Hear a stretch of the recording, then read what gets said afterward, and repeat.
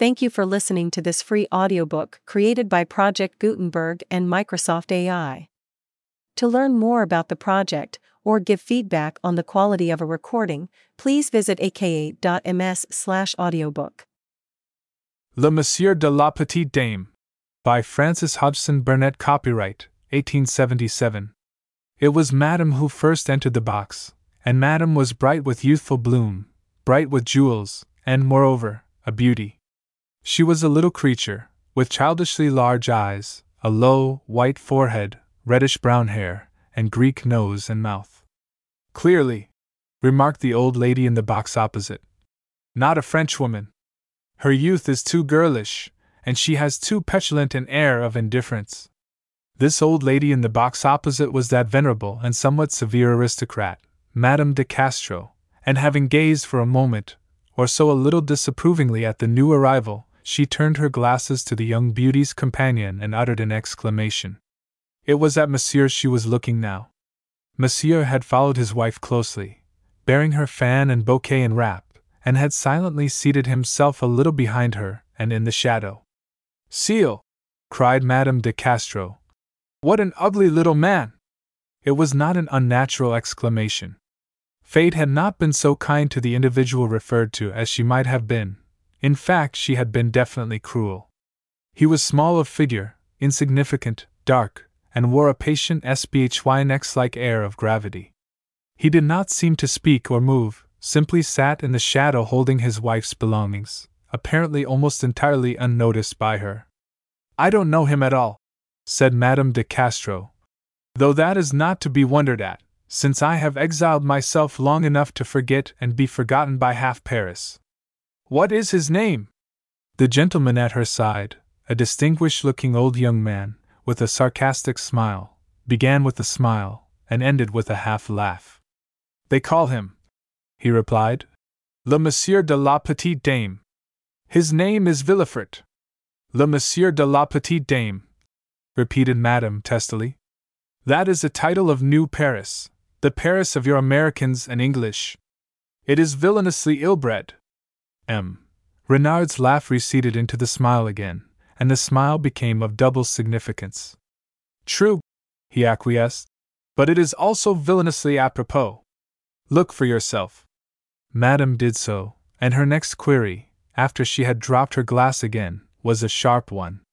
"Who is she, the wife?" "She is what you are pleased to call one of our Americans. You know the class," with a little wave of the hand. "Rich, unconventional, comfortable people, who live well and dress well, and have an incomprehensibly naive way of going to impossible places and doing impossible things by way of enjoyment. Our fair friend there, for instance, has probably been round the world upon several occasions, and is familiar with a number of places and objects of note fearful to contemplate. They came here as tourists, and became fascinated with European life. The most overwhelming punishment which could be inflicted upon that excellent woman, the mother, would be that she should be compelled to return to her New York, or Philadelphia, or Boston, whichsoever it may be." "Humph!" commented Madame. "But you have not told me the name. Madame Villefort's?" "No, not yet. It was Trent, Mademoiselle Bertha Trent. She is not 20 yet," said Madame in a queer, grumbling tone. "What did she marry that man for?" "God knows," replied Renard not too devoutly. "Paris does not." For some reason best known to herself, Madame de Castro looked angry. She was a shrewd old person, with strong whims of her own, even at 70. She quite glared at the pretty American from under her bushy eyebrows. "Le Monsieur de la Petite Dame," she fumed. "I tell you it is low, low to give a man such names." "Oh," returned Renard, shrugging his shoulders. "We did not give it to him. It was an awkward servant who dubbed him so at first. She was new to her position, and forgot his name, and being asked who had arrived, stumbled upon this bon mot, on Monsieur, Madame, le Monsieur de la Petite Dame, and being repeated and tossed lightly from hand to hand, it has become at last an established witticism, albeit bandied under breath. It was characteristic of the Auguste de Castro that during the remainder of the evening's entertainment she should occupy herself more with her neighbors than with the opera. She aroused M. Renard to a secret ecstasy of mirth by the sharp steadiness of her observation of the inmates of the box opposite to them. She talked about them, too, in a tone not too well modulated, criticizing the beautifully dressed little woman, her hair, her eyes, her Greek nose and mouth, and more than all, her indifferent expression and her manner of leaning upon the edge of her box and staring at the stage as if she did not care for, and indeed scarcely saw, what was going on upon it. "That is the way with your American beauties," she said. "They have no respect for things. Their people spoil them, their men especially. They consider themselves privileged to act as their whims direct. They have not the gentle timidity of French women. What French girl would have the sang-froid to sit in one of the best boxes of the Nouvelle Opera and regard, with an actual air of ennui, such a performance as this? She does not hear a word that is sung. And do we hear?" bantered M. Renard. "Poof!" cried Madame. We are world-dried and weather-beaten. We have not a worm-eaten emotion between us. I am 70, and you, who are 35, are the elder of the two. Bah! At that girl's age I had the heart of a dove. But that is long ago," murmured M. Renard as if to himself. It was quite human that he should slightly resent being classed with an unamiable grenadier of 70. "Yes," with considerable asperity. 50 years! Then, with harsh voice and withered face melted suddenly into softness quite naive. "Mon Dieu!" she said. 50 years since Arsène whispered into my ear at my first opera, that he saw tears in my eyes." It was at this instant that there appeared in the Villefort box a new figure, that of a dark, slight young man of graceful movements, in fact, a young man of intensely striking appearance. M. Villefort rose to receive him with serious courtesy, but the pretty American was not so gracious. Not until he had seated himself at her side and spoken to her did she turn her head and permit her eyes simply to rest upon his face. M. Renard smiled again. "Enter," he remarked in a low tone. "Enter M. Ralph Edmonstone, the cousin of Madame." His companion asked no questions, but he proceeded, returning to his light and airy tone. Ralph Edmonstone is a genius," he said. "He is an artist, he is a poet, he is also a writer of subtle prose. His sonnets to Euphrasie, in the day of Euphrasie, awakened the admiration of the sternest critics. They were so tender, so full of purest fire.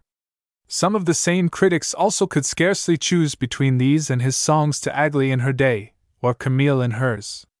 He is a young man of fine fancies, and possesses the amiable quality of being invariably passionately in earnest. As he was serious in his sentiments yesterday, so he will be tomorrow, so he is today." "Today!" echoed Madame de Castro. "Nonsense!" Madame Villefort did not seem to talk much.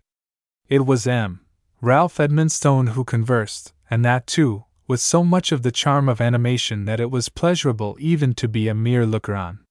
One involuntarily strained one's ears to catch a sentence, he was so eagerly absorbed, so full of rapid, gracefully unconscious and unconventional gesture. "I wonder what he is saying," Madame de Castro was once betrayed into exclaiming. "Something metaphysical, about a poem, or a passage of music, or a picture, or perhaps his soul," returned M. Renard. "His soul is his strong point, he pets it and wonders at it. He puts it through its paces. And yet, singularly enough, he is never ridiculous, only fanciful and naive. It is his soul which so fascinates women." Whether this last was true of other women or not, Madame Villefort scarcely appeared fascinated. As she listened, her eyes still rested upon his eager mobile face, but with a peculiar expression, an expression of critical attention, and yet one which somehow detracted from her look of youth, as if she weighed his words as they fell from his lips and classified them, without any touch of the enthusiasm which stirred within himself. Suddenly she rose from her seat. Anna addressed her husband, who immediately rose also. Then she spoke to M. Edmonstone, and without more ado, the three left the box. The young beauty, a little oddly, rather followed than accompanied by her companions, at the recognition of which circumstance Madame de Castro uttered a series of sharp ejaculations of disapproval. "Bah! Bah! She cried. She is too young for such airs, as if she were Madame l'Imperatrice herself. Take me to my carriage. I am tired also. Crossing the pavement with Renard, they passed the carriage of the Villeforts. Before its open door stood Villefort and Edmonstone, and the younger man, with bared head, bent forward speaking to his cousin. If I come tomorrow, he was saying. You will be at home, Bertha? Yes. Then, good night, holding out his hand. Only I wish so that you would go to the Aylmers instead of home. That protégé of Mrs. Aylmer's, the little singing girl, would touch your heart with her voice. On hearing her, one thinks at once of some shy wild bird high in a clear sky, far enough above earth to have forgotten to be timid. Yes, came quietly from the darkness within the carriage. But I am too tired to care about voices just now. Good night, Ralph. Renard's reply of, God knows Paris does not, to Madame de Castro's query as to why Madame Villefort had married her husband, contained an element of truth, and yet there were numbers of Parisian Americans, more especially the young, well-looking, and masculine, who at the time the marriage had taken place had been ready enough with sardonic explanations. There are women who are avaricious enough to sell their souls, they cried. And the maternal Trent is one of them. The girl is only to blame for allowing herself to be bullied into the match. But the weak place in this argument, said Renard, is that the people are too rich to be greatly influenced by money. If there had been a title, but there was no title. Neither did Bertha Trent comport herself like a cowed creature. She took her place in society as Madame Villefort in such a manner as could give rise to no comment whatever. Only one or two of the restless inquisitive wondered if they had not been mistaken in her. She was, as I have said already, a childishly small and slight creature, the kind of woman to touch one with suggestions of helplessness and lack of will, and yet, notwithstanding this, a celebrated artist, a shrewd, worldly-wise old fellow, who had painted her portrait, had complained that he was not satisfied with it because he had not done justice to the obstinate endurance in her eye. It was to her cousin, Ralph Edmonstone, he had said this with some degree of testiness, and Edmonstone had smiled and answered, What? Have you found that out? Few people do. At the time of the marriage Edmonstone had been in Rome singeing his wings in the light of the eyes of a certain Marchesa who was his latest poetic passion. She was not his first fancy, nor would she be his last, but she had power enough for the time being to have satisfied the most exacting of women. He was at his banker's when he heard the news spoken of as the latest item from American Paris, and his start, an exclamation of disgust drew forth some cynical after-comment from men who envied him. Who? He said, with indiscreet impatience. That undersized SBHYNX of a Villefort? Faugh! But insignificant though he might be, it was Villefort who had won, and if he was nothing more, he was at least a faithful attendant. Henceforth, those who saw his wife invariably saw him also, driving with her in her carriage, riding with her courageously if ungracefully, standing or seated near her in the shadow of her box at the Nouvelle Opera, silent, impassive, grave, noticeable only through the contrast he afforded to her girlish beauty and bloom. Always there, commented a sharp American belle of mature years. Like an ugly little conscience. Edmonstone's first meeting with his cousin after his return to Paris was accidental. He had rather put off visiting her, and one night, entering a crowded room, he found himself standing behind a girl's light figure and staring at an abundance of reddish-brown hair. When, almost immediately, the pretty head to which this hair belonged turned with a slow, yet involuntary-looking movement toward him, he felt that he became excited without knowing why. Ah, Bertha! He exclaimed. She smiled a little and held out her hand, and he immediately became conscious of Villefort being quite near and regarding him seriously. It was the perverseness of fate that he should find in Bertha Villefort even more than he had once seen in Bertha Trent, and there had been a time when he had seen a great deal in Bertha Trent. In the Trent household he had been a great favorite.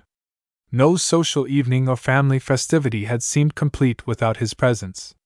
The very children had felt that they had a claim upon his good humor, and his tendency to break forth into whimsical frolic.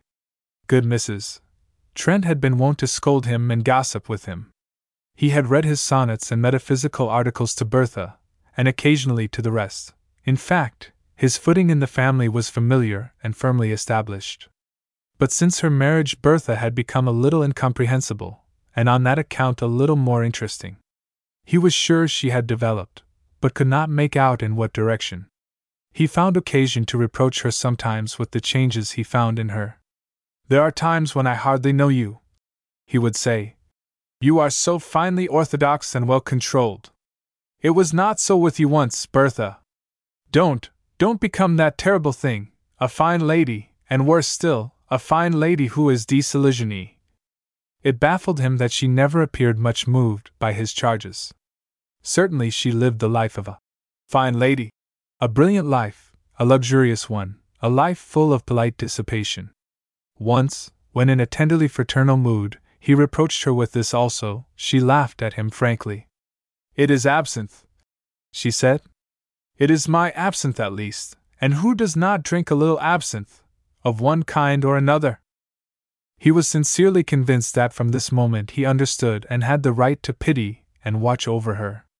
He went oftener to see her. In her presence he studied her closely, absent he brooded over her. He became impatiently intolerant of M. Villefort, and prone to condemn him, he scarcely knew for what. "He has no dignity, no perception," was his parental decision. "He has not even the delicacy to love her, or he would have the tenderness to sacrifice his own feelings and leave her to herself. I could do it for a woman I loved." But M. Villefort was always there, gravely carrying the shawls, picking up handkerchiefs, and making himself useful. "Imbecile!" muttered M. Renard under cover of his smile and his mustache, as he stood near his venerable patroness the first time she met the Villeforts. "Blockhead!"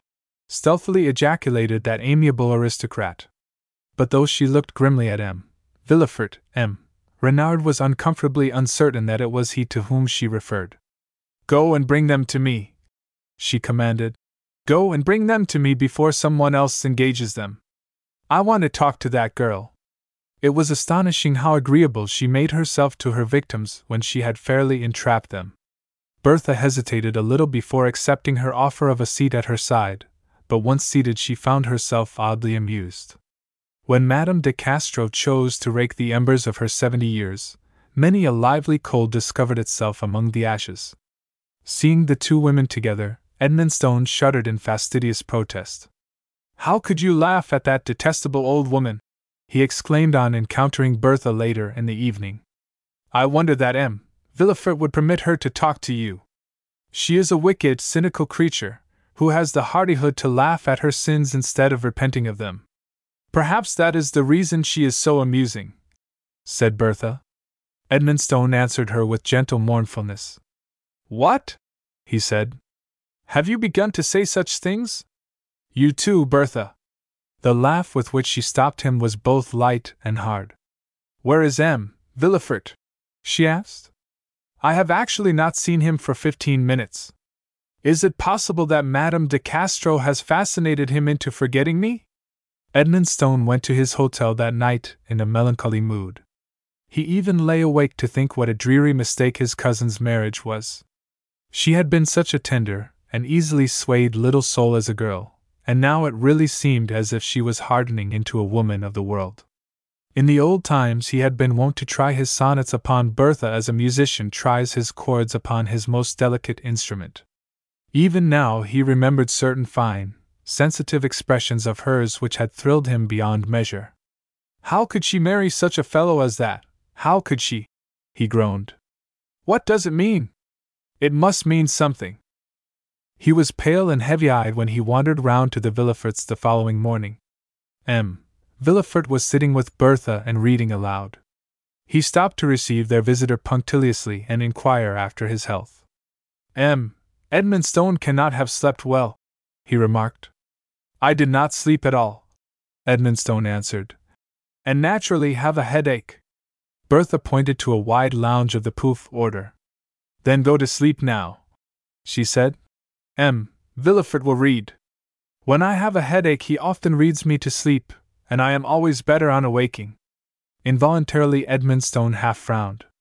Absurdly enough, he resented in secret this amiability on the part of M. Villefort toward his own wife. He was quite prepared to be severe upon the reading, but was surprised to be compelled to acknowledge that M. Villefort read wondrously well, and positively with hints of delicate perception. His voice was full and yet subtly flexible. Edmondstone tried to protest against this also, but uselessly. Finally he was soothed, and from being fretfully wide awake suddenly passed into sleep as Bertha had commanded. How long his slumber lasted he could not have told. All at once he found himself aroused and wide awake as ever. His headache had departed. His every sense seemed to have gained keenness. M. Villefort's voice had ceased, and for a few seconds utter, dead silence reigned. Then he heard the fire crackling, and shortly afterward a strange, startling sound, a sharp, gasping sob. The pang which seized upon him was strong indeed. In one moment he seemed to learn 1,000 things by intuition, to comprehend her, himself, the past. Before he moved he knew that Villefort was not in the room, and he had caught a side glimpse of the pretty blue of Bertha's dress. But he had not imagined the face he saw when he turned his head to look at her. She sat in a rigid attitude, leaning against the high cushioned back of her chair, her hands clasped above her head. She stared at the fire with eyes wide and strained with the agony of tears unshed, and amid the rush of all other emotions he was peculiarly conscious of being touched by the minor one of his recognition of her look of extreme youth, the look which had been wont to touch people in the girl, Bertha Trent.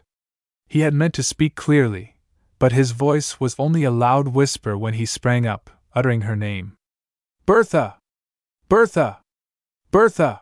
as he flung himself upon his knees at her side. Her answer was an actual cry, and yet it reached no higher pitch than his own intense whisper. "I thought you were asleep." Her hands fell and he caught them. His sad impassioned face bowed itself upon her palms. "I am awake, Bertha," he groaned. "I am awake, at last." She regarded him with a piteous, pitying glance. She knew him with a keener, sadder knowledge than he would ever comprehend, but she did not underestimate the depth of his misery at this one overwhelming moment. He was awake indeed and saw what he had lost. "If you could but have borne with me a little longer," he said. "If I had only not been so shallow and so blind. If you could but have borne with me a little longer. If I could but have borne with myself a little longer," she answered. "If I could but have borne a little longer with my poor, base pride. Because I suffered myself, I have made another suffer too."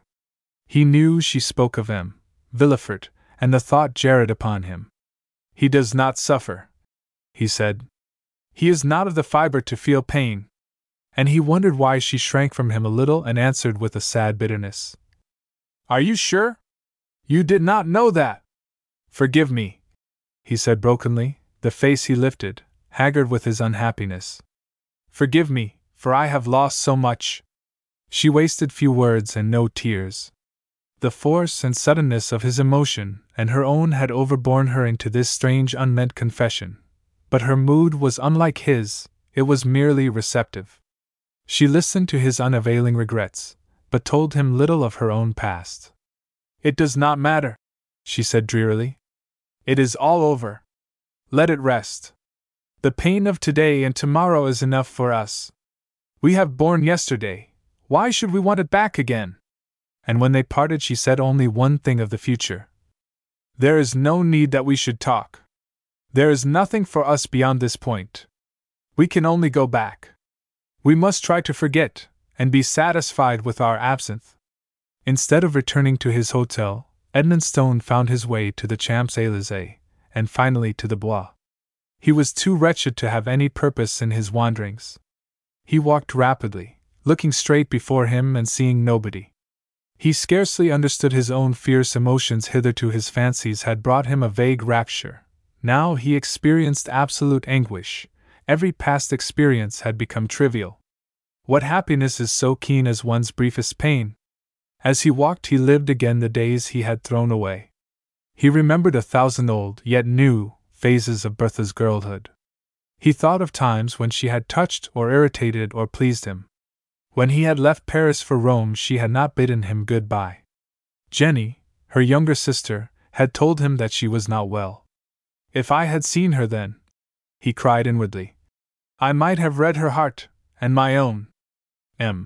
Renard, riding a very tall horse in the Bois, passed him and raised his eyebrows at the sight of his pallor and his fagged yet excited look. There will be a new sonnet, he said to himself. A sonnet to despair, or melancholy, or loss. Afterward, when society became a little restive and eager, Renard looked on with sardonic interest. That happy man, Villefort, he said to Madame de Castro, is a good soul, a good soul. He has no small jealous follies. And his smile was scarcely a pleasant thing to see. There is nothing for us beyond this past, Bertha had said, and Edmonstone had agreed with her hopelessly. But he could not quite break away. Sometimes for a week the Villeforts missed him, and then again they saw him every day. He spent his mornings with them, joined them in their drives, at their opera box, or at the entertainments of their friends. He also fell into his old place in the Trent household, and listened with a vague effort at interest to Mrs. Trent's maternal gossip about the boys' college expenses, Bertha's household, and Jenny's approaching social debut. He was continually full of a feverish longing to hear of Bertha, to hear her name spoken, her ingoings and outcomings discussed, her looks, her belongings. The fact is, said Mrs. Trent, as the winter advanced, I am anxious about Bertha. She does not look strong. I don't know why I have not seen it before, but all at once I found out yesterday that she is really thin. She was always slight and even a little fragile, but now she is actually thin. One can see the little bones in her wrists and fingers. Her rings and her bracelets slip about quite loosely. And talking of being thin, mother, cried Jenny, who was a frank, bright 16-year-old, look at Cousin Ralph himself. He has little hollows in his cheeks, and his eyes are as much too big as Bertha's. Is the sword wearing out the scabbard, Ralph? That is what they always say about geniuses, you know. Ralph has not looked well for some time, said Mrs. Trent. As for Bertha, I think I shall scold her a little, and Villefort too. She has been living too exciting a life. She is out continually.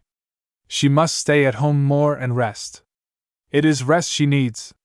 If you tell Arthur that Bertha looks ill, began Jenny. Edmonstone turned toward her sharply. Arthur, he repeated. Who is Arthur? Mrs. Trent answered with a comfortable laugh. It is Villefort's name, she said, though none of us call him Arthur but Jenny. Jenny and he are great friends. I like him better than anyone else, said Jenny stoutly. And I wish to set a good example to Bertha, who never calls him anything but Villefort, which is absurd. Just as if they had been introduced to each other about a week ago. I always hear him address her as Madame Villefort, reflected Edmonstone, somewhat gloomily. Oh yes, answered Jenny. That is his French way of studying her fancies. He would consider it taking an unpardonable liberty to call her Bertha, since she only favors him with Villefort. I said to him only the other day, Arthur, you are the oddest couple. You're so grand and well behaved, I cannot imagine you scolding Bertha a little, and I have never seen you kiss her since you were married.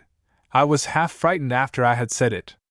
He started as if he had been shot, and turned as pale as death. I really felt as if I had done something frightfully improper. The French are so different from the Americans, said Mrs. Trent, particularly those of Villefort's class. They are beautifully punctilious, but I don't call it quite comfortable, you know. Her mother was not the only person who noticed a change in Bertha Villefort. Before long it was a change so marked that all who saw her observed it. She had become painfully frail and slight. Her face looked too finely cut, her eyes had shadowy hollows under them, and were always bright with a feverish excitement. What is the matter with your wife? Demanded Madame de Castro of Villefort. Since their first meeting she had never loosened her hold upon the husband and wife, and had particularly cultivated Bertha. There was no change in the expression of Villefort, but he was strangely pallid as he made his reply. "It is impossible for me to explain, madam. She is absolutely attenuated," cried madam. "She is like a spirit. Take her to the country, to Normandy, to the sea, somewhere. She will die if there is not a change. At 20, one should be as plump as a young capon." A few days after this, Jenny Trent ran in upon Bertha as she lay upon a lounge, holding an open book, but with closed eyes. She had come to spend the morning, she announced. She wanted to talk, about people, about her dress, about her first ball which was to come off shortly. "And Arthur says," she began. Bertha turned her head almost as Edmondstone had done. "Arthur!" she repeated. For the second time Jenny felt a little embarrassed. "I mean Villefort," she said hesitantly. She quite forgot what she had been going to say, and for a moment or so regarded the fire quite gravely. But naturally this could not last long.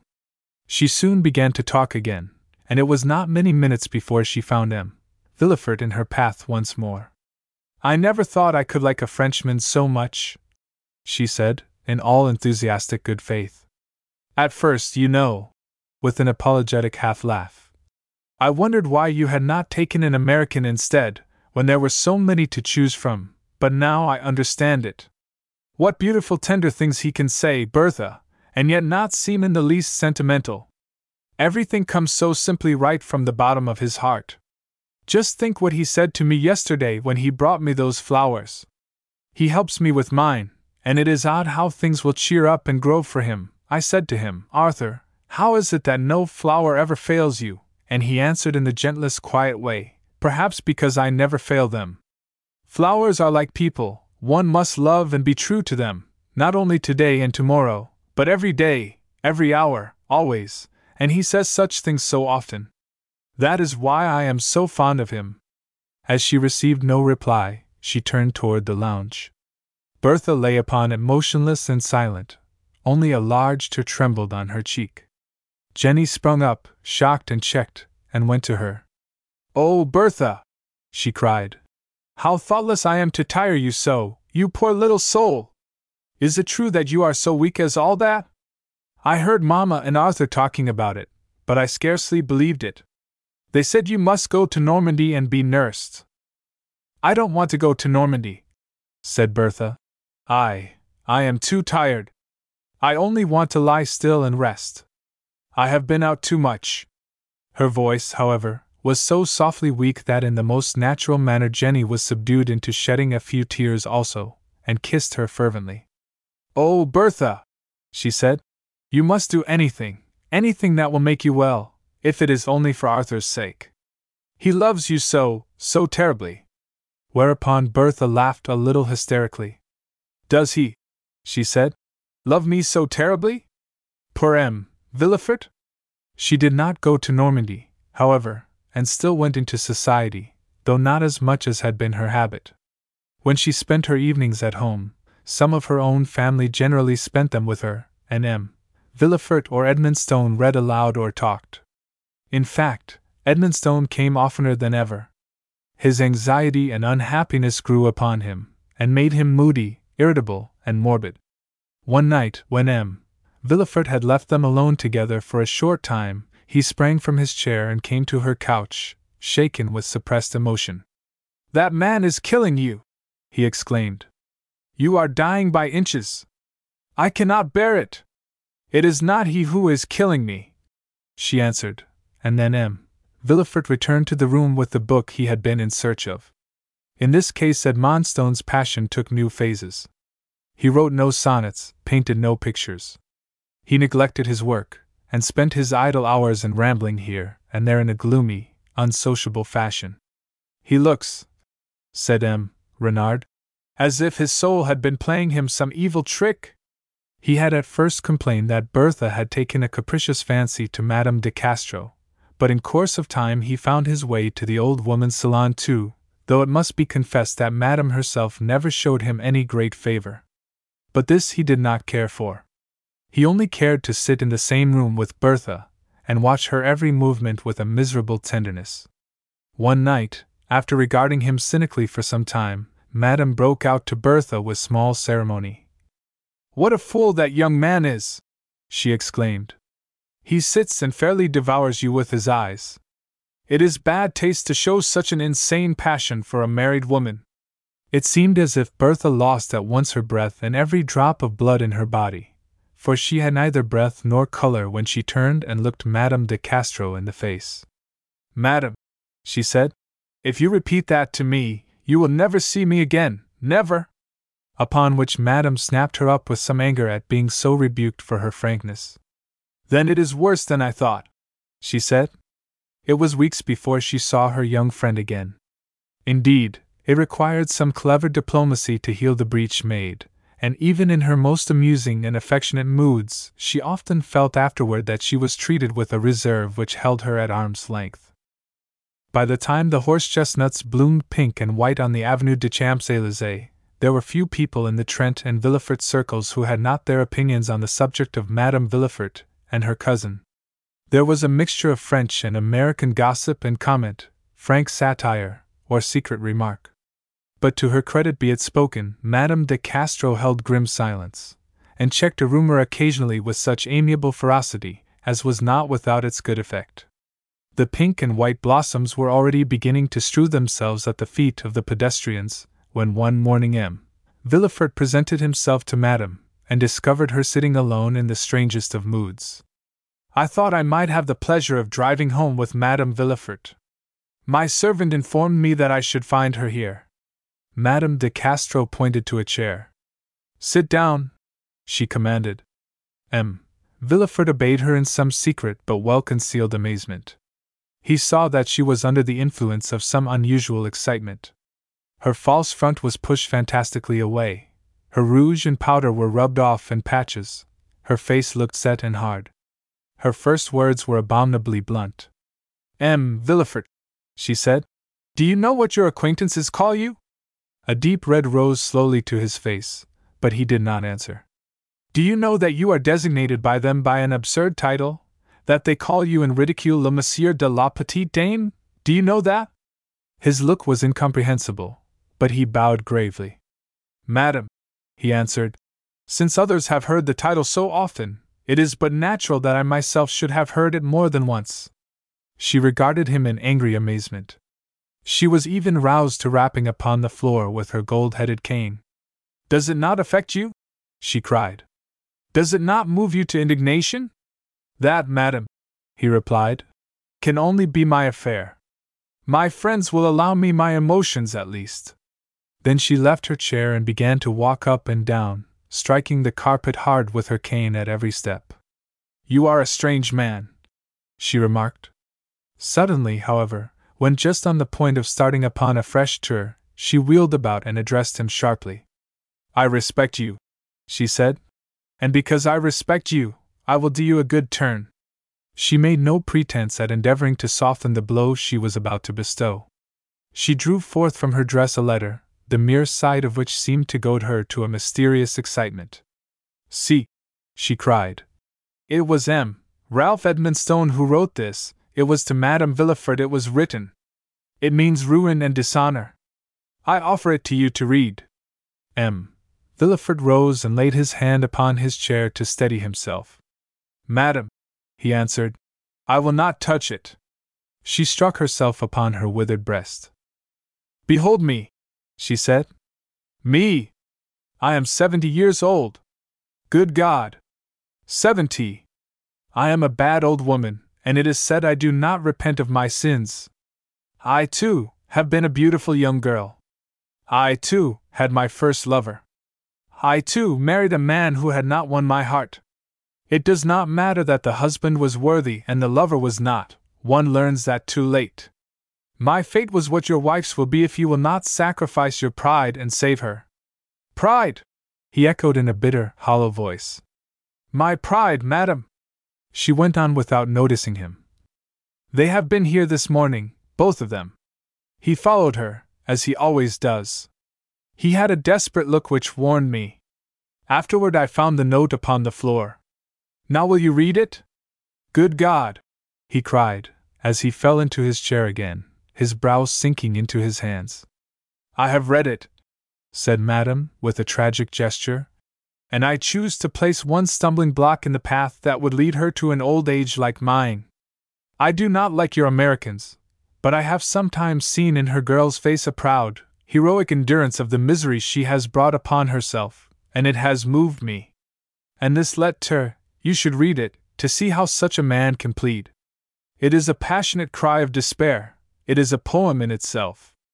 I, myself, read it with sobs in my throat and tears in my eyes. If you love me, if you have ever loved me, he cries, for God's sake, for love's sake, if there is love on earth, if there is a God in heaven, you will not let me implore you in vain, and his prayer is that she will leave Paris with him tonight. Tonight! There! Monsieur, I have done. Behold the letter. Take it or leave it, as you please. And she flung it upon the floor at his feet. She paused a moment, wondering what he would do. He bent down and picked the letter up.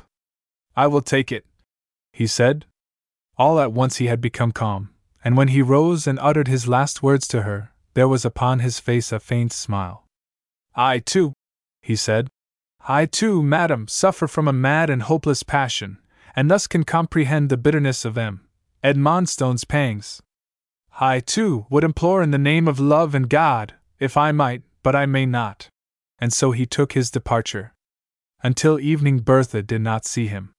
The afternoon she spent alone and in writing letters, and having completed and sealed the last, she went to her couch and tried to sleep. One entering the room, as she lay upon the violet cushions, her hands at her sides, her eyes closed, might well have been shocked. Her spotless pallor, the fine sharpness of her face, the shadows under her eyes, her motionlessness, would have excused the momentary feeling. But she was up and dressed for dinner when Villefort presented himself. Spring though it was, she was attired in a high, close dress of black velvet, and he found her almost cowering over the open fireplace. Strangely enough, too, she fancied that when she looked up at him she saw him shiver, as if he were struck with a slight chill also. You should not wear that, he said with a half-smile at her gown. Why? She asked. It makes you so white, so much like a too early lily. But perhaps you thought of going out? No, she answered. Not tonight. He came quite close to her. If you are not too greatly fatigued, he said, it would give me happiness to take you with me on my errand to your mother's house. I must carry there my little birthday gift to your sister. Smiling again. An expression of embarrassment showed itself upon her face. Oh, she exclaimed, to think that I had forgotten it. She will feel as if I did not care for her at all. She seemed for the moment quite unhappy. Let me see what you have chosen. He drew from his pocket a case and opened it. Oh, she cried. How pretty and how suitable for a girl. They were the prettiest, most airy set of pearls imaginable. She sat and looked at them for a few seconds thoughtfully, and then handed them back. You are very good, and Jenny will be in ecstasies, she said. It is a happiness to me to give her pleasure, he returned. I feel great tenderness for her. She is not like the young girls I have known. Her innocence is of a frank and noble quality, which is better than ignorance. One could not bear that the slightest shadow of sin or pain should fall upon her. The atmosphere surrounding her is so bright with pure happiness and the courage of youth. Involuntarily he held out his hand. Will you, he began. His voice fell and broke. Will you go with me? He ended. He saw that she was troubled. Now? She faltered. Yes, now. There was a peculiar pause, a moment, as it seemed to him, of breathless silence. This silence she broke by her rising slowly from her seat. Yes, she responded. I will go. Why should I not? It was midnight when they left the Trents, and Jenny stood upon the threshold, a bright figure in a setting of brightness, and kissed her hand to them as they went down the steps. I hope you will be better tomorrow, Arthur, she said. He turned quickly to look up at her. Yes. You look so tired. I might say haggard if it was polite. It would not be polite, said Bertha. So don't say it. Good night, Jenny. But when they were seated in the carriage, she glanced at her husband's face. "Are you unwell?" she asked. He passed his hand quickly across his forehead. "A little fatigued," he replied. "It is nothing. Tomorrow it will be all over." And so silence fell upon them. As they entered the drawing room, a clock chimed the half-hour. "So late as that!" exclaimed Bertha, and sank into a chair with a faint laugh. "Why, today is over," she said. "It is tomorrow." Villefort had approached a side table. Upon it lay a peculiar-looking oblong box. "Ah," he said softly, "they have arrived." "What are they?" Bertha asked. He was bending over the box to open it, and did not turn toward her, as he replied. "It is a gift for a young friend of mine, a brace of pistols. He has before him a long journey in the East, and he is young enough to have a fancy for firearms." He was still examining the weapons when Bertha crossed the room on her way upstairs, and she paused an instant to look at them. "They are very handsome," she said. "One could almost wear them as ornaments. But they would have too threatening a look," he answered lightly. As he raised his eyes, they met hers. She half started backward, moved by a new sense of the haggardness of his face. "You are ill!" she exclaimed. "You are as colorless as marble." "And you, too," he returned, still with the same tender lightness. "Let us hope that our tomorrow will find us both better, and you say it is tomorrow now. Good night." She went away without saying more. Weary as she was, she knew there was no sleep for her, and after dismissing her maid, she threw herself upon the lounge before the bedroom fire and lay there. Tonight she felt as if her life had reached its climax. She burst into a passion of tears. "Jenny! Jenny!" she cried. How I envy you!" The recollection of Jenny shining in her pretty gala dress, and delighting in her birthday presents, and everybody else's pride and affection, filled her with a morbid misery and terror. She covered her face with her hands as she thought of it. "Once," she panted, "as I looked at her tonight, for a moment I almost hated her. Am I so bad as that, am I?" Scarcely 2 seconds afterward she had sprung to her feet and was standing by the side of her couch, her heart beating with a rapid throb of fright, her limbs trembling. A strange sound had fallen suddenly upon the perfect silence of the night, a sound loud, hard, and sharp, the report of a pistol. What dread seized her she knew not. She was across the room and had wrenched the door open in an instant, then with flying feet down the corridor and the staircase. But halfway down the stairs she began to cry out aloud. "Arthur! Arthur!" not conscious of her own voice. "Arthur, what is it?" The door of the drawing-room flew open before the fierce stroke of her palm. Villefort stood where she had left him, but while his left hand supported his weight against the table, his right was thrust into his breast. One of the pistols lay at his feet. She thought it was Death's self that confronted her in his face, but he spoke to her, trying faintly to smile. "Do not come in," he said. "I have met with an accident. It is nothing. Do not come in. A servant." His last recollection was of her white face and white draperies as he fell, and somehow, dizzy, sick, and faint as he was, he seemed to hear her calling out, in a voice strangely like Jenny's, "Arthur! Arthur!" In less than half an hour the whole house was astir. Upstairs physicians were with the wounded man, downstairs Mrs. Trent talked and wept over her daughter, after the manner of all good women. She was fairly terrified by Bertha's strange shudderings, quick, strained breath, and dilated eyes. She felt as if she could not reach her, as if she hardly made herself heard. "You must calm yourself, Bertha," she would say. "Try to calm yourself. We must hope for the best. Oh, how could it have happened?" It was in the midst of this that a servant entered with a letter, which he handed to his mistress. The envelope bore upon it nothing but her own name. She looked at it with a bewildered expression. "For me?" she said. "It fell from Monsieur's pocket as we carried him upstairs," replied the man. "Don't mind it now, Bertha," said her mother. "Ah, poor Villefort!" But Bertha had opened it mechanically and was reading it. At first it seemed as if it must have been written in a language she did not understand, but after the first few sentences a change appeared. Her breath came and went more quickly than before, a kind of horror grew in her eyes. At the last she uttered a low, struggling cry. The paper was crushed in her hand, she cast one glance around the room as if in bewildering search for refuge, and flung herself upon her mother's breast. "Save me, mother!" she said. "Help me! If he dies now, I shall go mad!" Afterward, in telling her story at home, good Mrs. Trent almost broke down. "Oh, Jenny," she said. "Just to think of the poor fellow's having had it in his pocket then! Of course I did not see it, but one can fancy that it was something kind and tender, perhaps some little surprise he had planned for her. It seemed as if she could not bear it."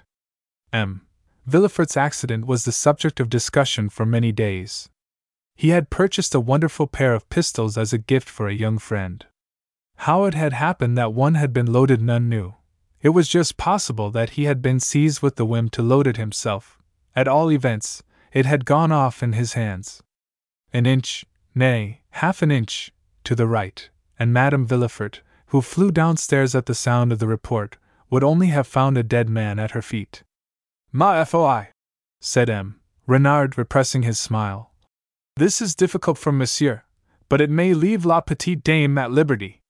Madame de Castro flew at him with flashing eyes. "Silence!" she said. "If you would not have me strike you with my cane," and she looked as if she were capable of doing it. Upon his sickbed Villefort was continually haunted by an apparition of a white face and white draperies, such as he had seen as he fell. Sometimes it was here, sometimes there, sometimes near him, and sometimes indistinct and far away. Sometimes he called out to it, and tried to extend his arms. Again he lay and watched it, murmuring gentle words, and smiling mournfully. Mrs. Trent and the doctor were in despair. Madame Villefort obstinately refused to be forced from her husband's room. There were times when they thought she might sink and die there herself. She would not even leave it when they obliged her to sleep. Having been slight and frail from ill health before, she became absolutely attenuated. Soon all her beauty would be gone. "Do you know," said Mrs. Trent to her husband, "I have found out that she always carries that letter in her breast? I see her put her hand to it in the strangest way a dozen times a day." One night, awakening from a long sleep to a clearer mental consciousness than usual, Villefort found his apparition standing over him. She stood with one hand clenched upon her breast, and she spoke to him. "Arthur," she said. "Arthur, do you know me?" He answered her. "Yes." She slipped down upon her knees, and held up in her hand a letter crushed and broken. "Try to keep your mind clear while you listen to me," she implored. "Try. I must tell you, or I shall die. I am not the bad woman you think me. I never had read it, I had not seen it. I think he must have been mad. Once I loved him, but he killed my love himself. I could not have been bad like that, Jenny, mother, Arthur. Believe me. Believe me." In this supreme moment of her anguish and shame she forgot all else. She stretched forth her hands, panting. "Believe me. It is true. Try to understand. Someone is coming. Say one word before it is too late." "I understand," he whispered. "And I believe." He made a weak effort to touch her hand, but failed. He thought that perhaps it was the chill and numbness of death which stole over him and held him bound. When the nurse, whose footsteps they had heard, entered, she found him lying with glazed eyes, and Madame Villefort fallen in a swoon at the bedside. And yet, from this time forward the outside world began to hear that his case was not so hopeless after all. "Villefort will possibly recover," it was said at first, then, "Villefort improves, it seems." And, at last, "Villefort is out of danger, who would have thought it?" Nobody, however, could say that Madame had kept pace with her husband. When Monsieur was sufficiently strong to travel, and was advised to do so, there were grave doubts as to the propriety of his wife's accompanying him. But she would not listen to those doubts. "I will not stay in Paris," she said to her mother. "I want to be free from it, and Jenny has promised to go with us." They were to go into Normandy, and the day before their departure Ralph Edmonstone came to bid them good-bye. Of the three he was by far the most haggard figure, and when Bertha came down to meet him in the empty drawing-room, he became a wretched figure with a broken, hopeless air. For a few seconds Bertha did not speak, but stood a pace or two away looking at him. It seemed, in truth, as she waited there in her dark, nun-like dress, that nearly all her beauty had left her. There remained only her large sad eyes and pretty hair, and the touching look of extreme youth. In her hand she held the crushed letter. "See," she said at last, holding this out to him. "I am not so bad as that." He caught it from her hand and tore it into fragments. He was stabbed through and through with shame and remorse. After all, his love had been strong enough here, and his comprehension keen enough to have made him repent in the dust of the earth, in his first calm hour, the insult he had put upon her. "Forgive me!" he cried. "Oh, forgive me!" The few steps between them might have been a myriad of miles. "I did love you long ago," she said, "but you never thought of me. You did not understand me then, nor afterward. All this winter my love has been dying a hard death. You tried to keep it alive, but you did not understand. You only humiliated and tortured me, and I knew that if I had loved you more, you would have loved me less. See," holding up her thin hand, "I have been worn out in the struggle between my unhappiness and remorse and you. You do not know what love is!" He burst forth, stung into swift resentment. A quick sob broke from her. "Yes, I do," she answered. I have seen it." "You mean M. Villefort!" he cried in desperate jealous misery. "You think that he—" She pointed to the scattered fragments of the letter. "He had that in his pocket when he fell," she said. "He thought that I had read it. If I had been your wife, and you had thought so, would you have thought that I was worth trying to save, as he tried to save me?" "What?" he exclaimed, shamefacedly. "Has he seen it?" "Yes," she answered, with another sob, which might have been an echo of the first. "And that is the worst of all." There was a pause, during which he looked down at the floor, and even trembled a little. "I have done you more wrong than I thought," he said. "Yes," she replied, "a thousandfold more." It seemed as if there might have been more to say, but it was not said. In a little while he roused himself with an effort. "I am not a villain," he said. "I can do one thing. I can go to Villefort, if you care." She did not speak. So he moved slowly away until he reached the door. With his hand upon the handle he turned and looked back at her. "Oh, it is goodbye, goodbye," he almost groaned. "Yes." He could not help it. Few men could have done so. His expression was almost fierce as he spoke his next words. "And you will love him, yes, you will love him." "No," she answered, with bitter pain. "I am not worthy." It was a year or more before the Villeforts were seen in Paris again, and Jenny enjoyed her wanderings with them wondrously. In fact, she was the leading member of the party. She took them where she chose, to queer places, to ugly places, to impossible places, but never from first to last to any place where there were not, or at least had not been, Americans as absurdly erratic as themselves.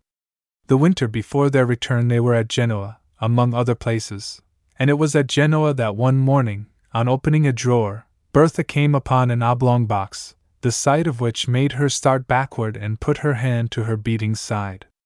M. Villefort approached her hurriedly. An instant later, however, he started also and shut the drawer. "Come away," he said, taking her hand gently. "Do not remain here." But he was pale, too, and his hand was unsteady. He led her to the window and made her sit down. "Pardon me," he said. "I should not have left them there." "You did not send them to your friend?" she faltered. "No." He stood for a moment or so, and looked out of the window at the blue sea which melted into the blue sky, at the blue sky which bent itself into the blue sea, at the white sails flecking the deep azure, at the waves hurrying in to break upon the sand. "That," he said at length, tremulously and with pale lips, "that was false." "Was false!" she echoed. Yes, hoarsely. It was false. There was no such friend. It was a lie, they were meant only for myself. She uttered a low cry of anguish and dread. Ah, mon Dieu, he said. You could not know. I understood all, and had been silent. I was nothing, a jest, le Monsieur de la Petite Dame, as they said, only that. I swore that I would save you. When I bade you adieu that night, I thought it was my last farewell. There was no accident. Yes, there was one. I did not die, as I had intended. My hand was not steady enough. And since then. She rose up, crying out to him as she had done on that terrible night. Arthur! Arthur! He came closer to her. Is it true? He said. Is it true that my prayers have not been in vain? Is it true that at last, you have learned? She stretched forth her arms to him. It is true, she cried. Yes, it is true, it is true. Le Monsieur de la Petite Dame, by Frances Hodgson Burnett, copyright, 1877. It was Madame who first entered the box, and Madame was bright with youthful bloom, bright with jewels, and, moreover, a beauty. She was a little creature, with childishly large eyes, a low, white forehead, reddish-brown hair, and Greek nose and mouth. Clearly, remarked the old lady in the box opposite. Not a Frenchwoman. Her youth is too girlish, and she has too petulant an air of indifference. This old lady in the box opposite was that venerable and somewhat severe aristocrat, Madame de Castro, and having gazed for a moment or so a little disapprovingly at the new arrival, she turned her glasses to the young beauty's companion and uttered an exclamation. It was at Monsieur she was looking now. Monsieur had followed his wife closely, bearing her fan and bouquet and wrap, and had silently seated himself a little behind her and in the shadow. Seal! Cried Madame de Castro. What an ugly little man! It was not an unnatural exclamation. Fate had not been so kind to the individual referred to as she might have been. In fact, she had been definitely cruel. He was small of figure, insignificant, dark, and wore a patient SPHYNX-like air of gravity. He did not seem to speak or move, simply sat in the shadow holding his wife's belongings, apparently almost entirely unnoticed by her. I don't know him at all, said Madame de Castro, though that is not to be wondered at, since I have exiled myself long enough to forget and be forgotten by half Paris. What is his name? The gentleman at her side, a distinguished-looking old young man, with a sarcastic smile, began with a smile, and ended with a half-laugh. They call him, he replied, le Monsieur de la Petite Dame. His name is Villefort. Le Monsieur de la Petite Dame, repeated Madame testily. That is the title of New Paris, the Paris of your Americans and English. It is villainously ill-bred. Renard's laugh receded into the smile again, and the smile became of double significance. True, he acquiesced, but it is also villainously apropos. Look for yourself. Madame did so, and her next query, after she had dropped her glass again, was a sharp one. Who is she, the wife? She is what you are pleased to call one of our Americans. You know the class. With a little wave of the hand. Rich, unconventional, comfortable people, who live well and dress well, and have an incomprehensibly naive way of going to impossible places and doing impossible things by way of enjoyment. Our fair friend there, for instance, has probably been round the world upon several occasions, and is familiar with a number of places and objects of note fearful to contemplate. They came here as tourists, and became fascinated with European life. The most overwhelming punishment which could be inflicted upon that excellent woman, the mother, would be that she should be compelled to return to her New York, or Philadelphia, or Boston, whichsoever it may be. Humph! Commented Madame. But you have not told me the name. Madame Villefort's? No, not yet. It was Trent, Mademoiselle Bertha Trent. She is not 20 yet, said Madame in a queer, grumbling tone. What did she marry that man for? God knows, replied Renard not too devoutly. Paris does not. For some reason best known to herself, Madame de Castro looked angry. She was a shrewd old person, with strong whims of her own, even at 70. She quite glared at the pretty American from under her bushy eyebrows. Le Monsieur de la Petite Dame, she fumed. I tell you it is low to give a man such names. Oh, returned Renard, shrugging his shoulders. We did not give it to him. It was an awkward servant who dubbed him so at first. She was new to her position, and forgot his name, and being asked who had arrived, stumbled upon this bon mot, on Monsieur, Madame, le Monsieur de la Petite Dame, and being repeated and tossed lightly from hand to hand, it has become at last an established witticism, albeit bandied under breath. It was characteristic of the Auguste de Castro that during the remainder of the evening's entertainment she should occupy herself more with her neighbors than with the opera. She aroused M. Renard to a secret ecstasy of mirth by the sharp steadiness of her observation of the inmates of the box opposite to them. She talked about them, too, in a tone not too well modulated, criticizing the beautifully dressed little woman, her hair, her eyes, her Greek nose and mouth, and more than all, her indifferent expression and her manner of leaning upon the edge of her box and staring at the stage as if she did not care for, and indeed scarcely saw, what was going on upon it.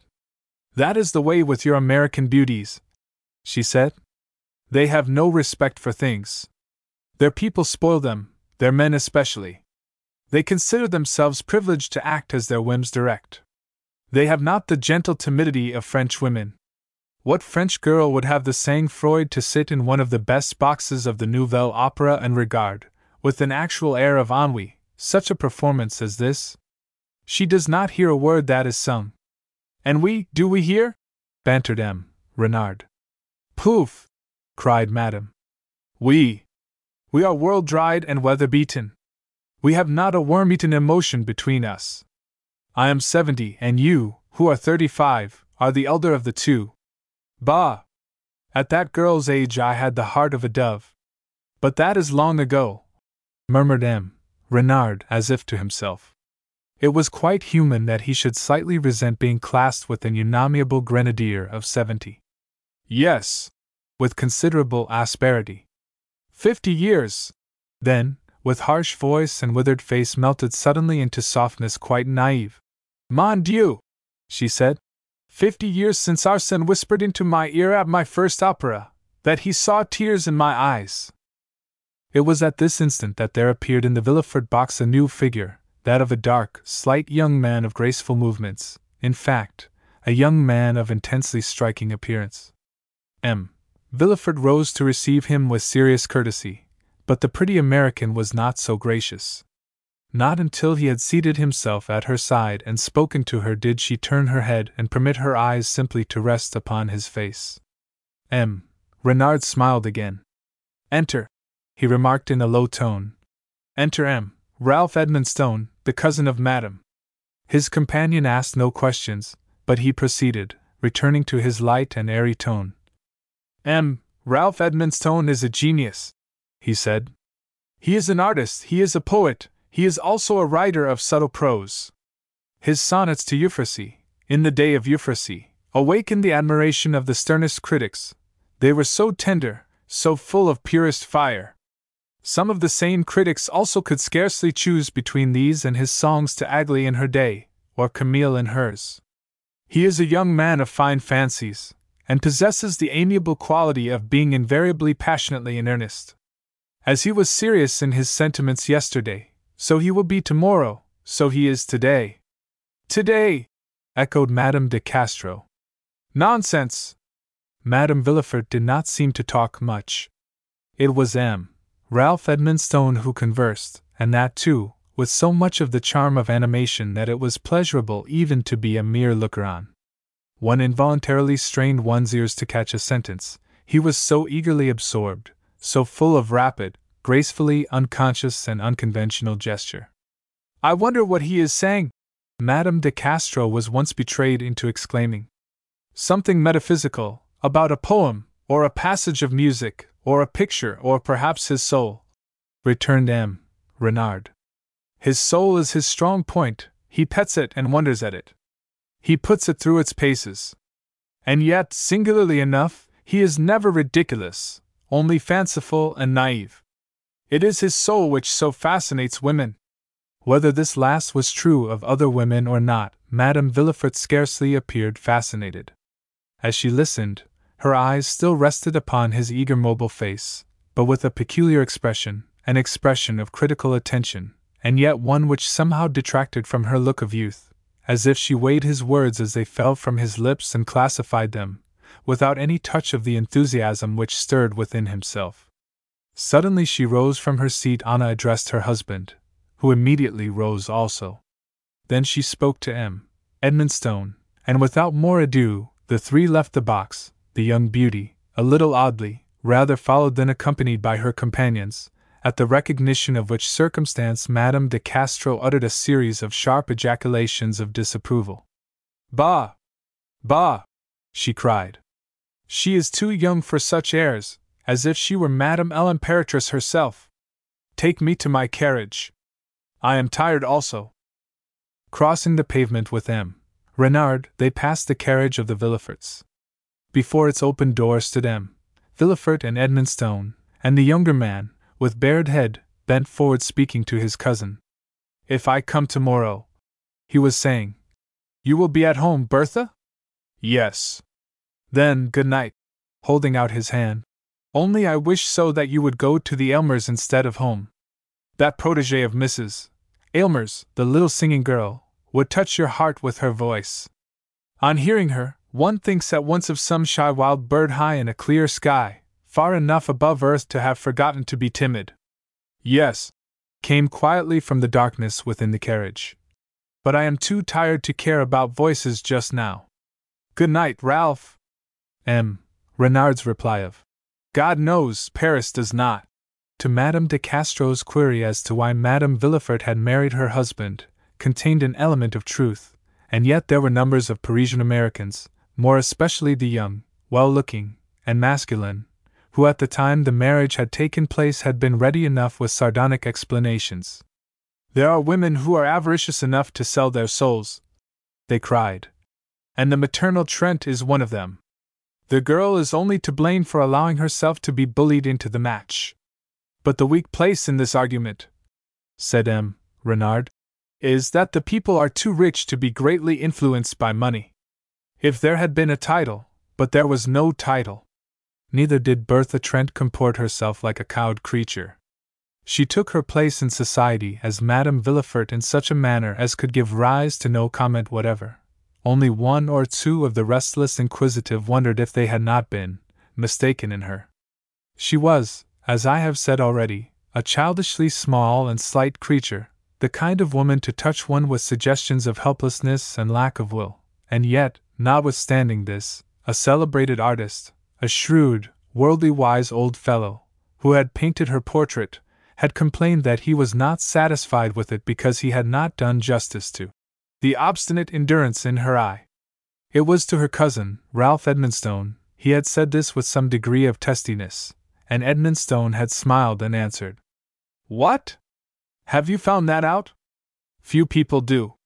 At the time of the marriage Edmondstone had been in Rome singeing his wings in the light of the eyes of a certain Marchesa who was his latest poetic passion.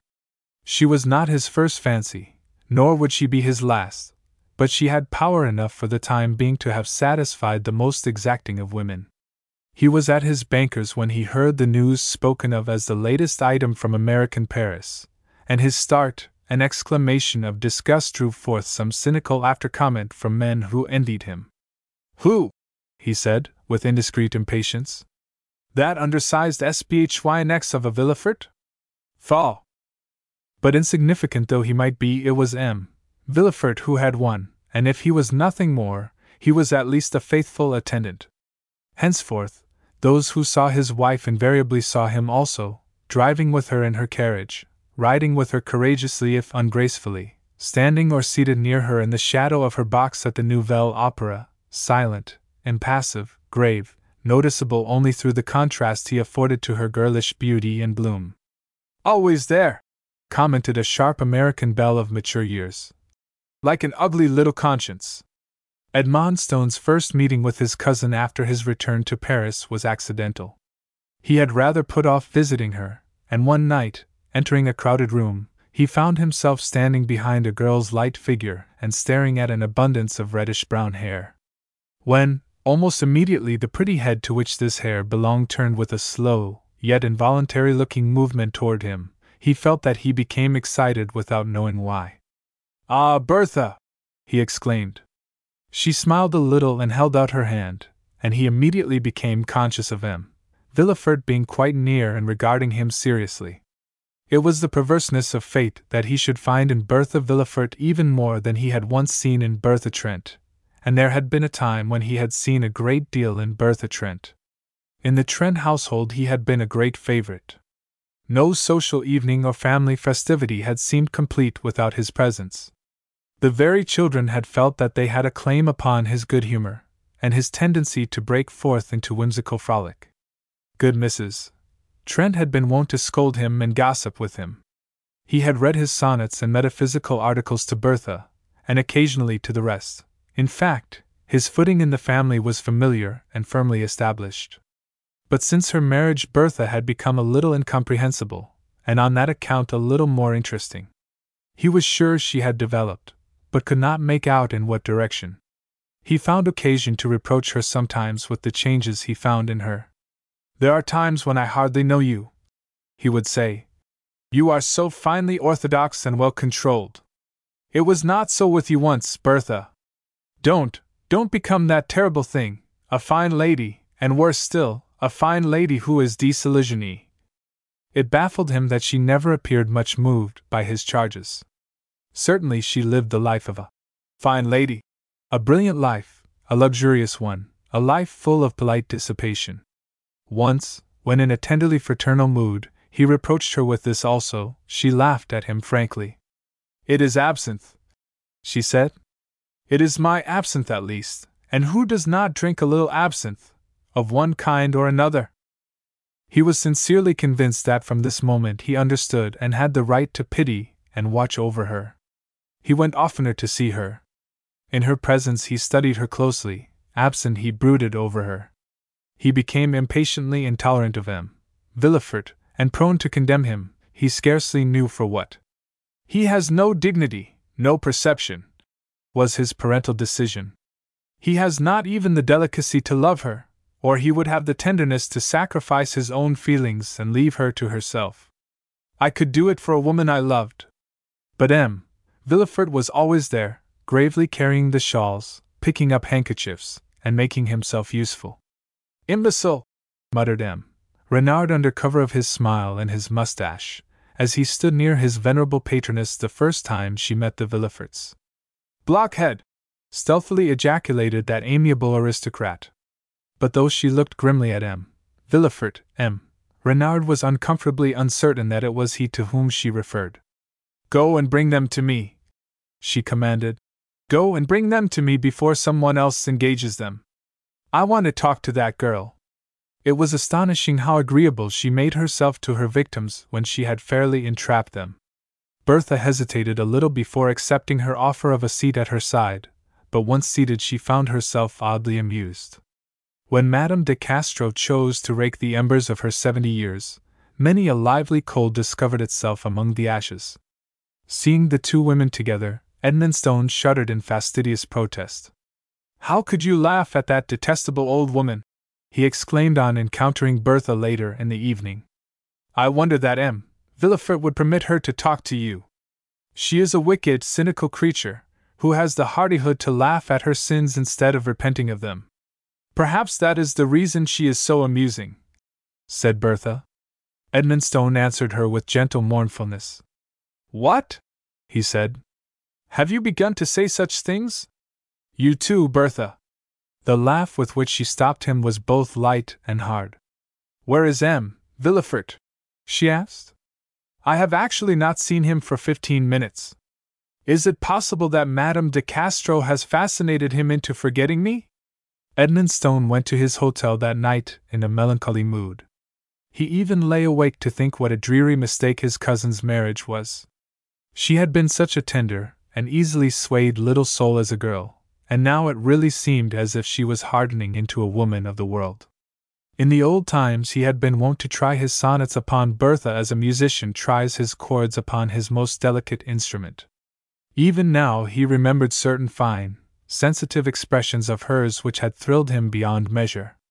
"How could she marry such a fellow as that? How could she?" he groaned. "What does it mean? It must mean something." He was pale and heavy-eyed when he wandered round to the Villeforts the following morning. Villefort was sitting with Bertha and reading aloud. He stopped to receive their visitor punctiliously and inquire after his health. "Edmondstone cannot have slept well," he remarked. "I did not sleep at all," Edmondstone answered, "and naturally have a headache." Bertha pointed to a wide lounge of the pouf order.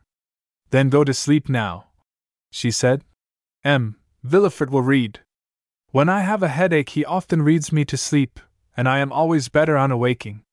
Involuntarily Edmondstone half frowned. Absurdly enough, he resented in secret this amiability on the part of Villefort toward his own wife. He was quite prepared to be severe upon the reading, but was surprised to be compelled to acknowledge that Villefort read wondrously well, and positively with hints of delicate perception. His voice was full and yet subtly flexible. Edmondstone tried to protest against this also, but uselessly. Finally he was soothed, and from being fretfully wide awake suddenly passed into sleep as Bertha had commanded. How long his slumber lasted he could not have told. All at once he found himself aroused and wide awake as ever. His headache had departed. His every sense seemed to have gained keenness. Villefort's voice had ceased, and for a few seconds utter, dead silence reigned. Then he heard the fire crackling, and shortly afterward a strange, startling sound, a sharp, gasping sob. The pang which seized upon him was strong indeed. In one moment he seemed to learn 1,000 things by intuition, to comprehend her, himself, the past. Before he moved he knew that Villefort was not in the room, and he had caught a side glimpse of the pretty blue of Bertha's dress.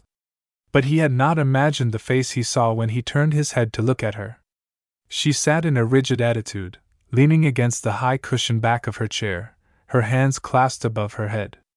She stared at the fire with eyes wide and strained with the agony of tears unshed, and amid the rush of all other emotions he was peculiarly conscious of being touched by the minor one of his recognition of her look of extreme youth, the look which had been wont to touch people in the girl, Bertha Trent.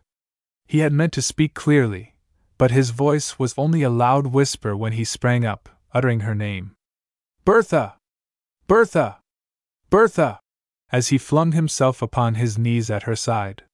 Her answer was an actual cry, and yet it reached no higher pitch than his own intense whisper. "I thought you were asleep." Her hands fell and he caught them.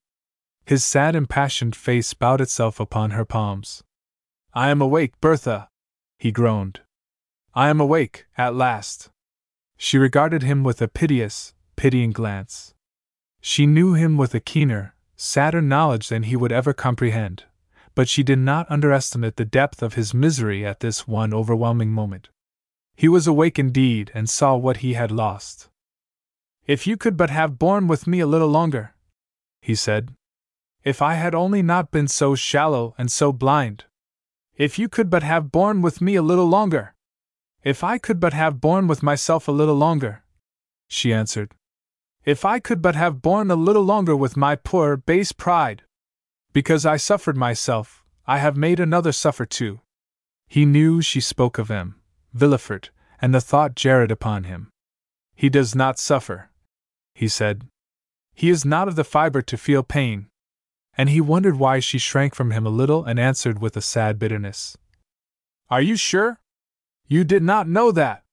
"Forgive me," he said brokenly, the face he lifted, haggard with his unhappiness. "Forgive me, for I have lost so much." She wasted few words and no tears. The force and suddenness of his emotion and her own had overborne her into this strange unmeant confession, but her mood was unlike his, it was merely receptive. She listened to his unavailing regrets, but told him little of her own past. "It does not matter," she said drearily. "It is all over. Let it rest. The pain of today and tomorrow is enough for us. We have borne yesterday, Why should we want it back again?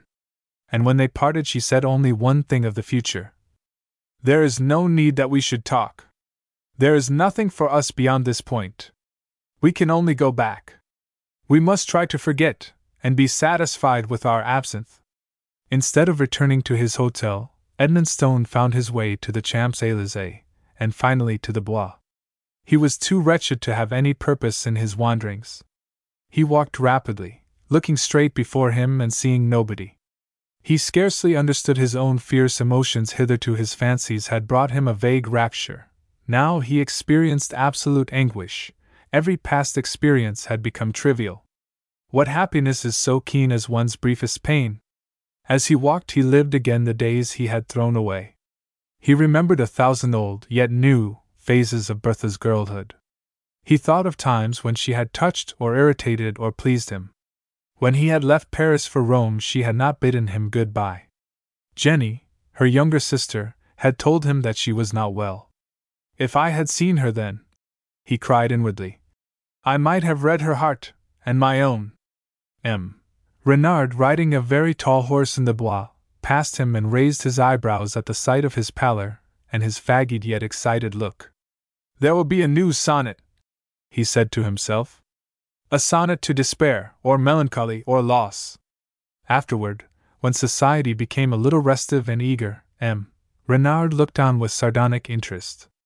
That happy man, Villefort, he said to Madame de Castro, is a good soul, a good soul. He has no small jealous follies. And his smile was scarcely a pleasant thing to see. There is nothing for us beyond this past, Bertha had said, and Edmonstone had agreed with her hopelessly. But he could not quite break away. Sometimes for a week the Villeforts missed him, and then again they saw him every day. He spent his mornings with them, joined them in their drives, at their opera box, or at the entertainments of their friends. He also fell into his old place in the Trent household, and listened with a vague effort at interest to Mrs. Trent's maternal gossip about the boys' college expenses, Bertha's household, and Jenny's approaching social debut. He was continually full of a feverish longing to hear of Bertha, to hear her name spoken, her ingoings and outcomings discussed, her looks, her belongings. The fact is, said Mrs. Trent, as the winter advanced, I am anxious about Bertha. She does not look strong. I don't know why I have not seen it before, but all at once I found out yesterday that she is really thin.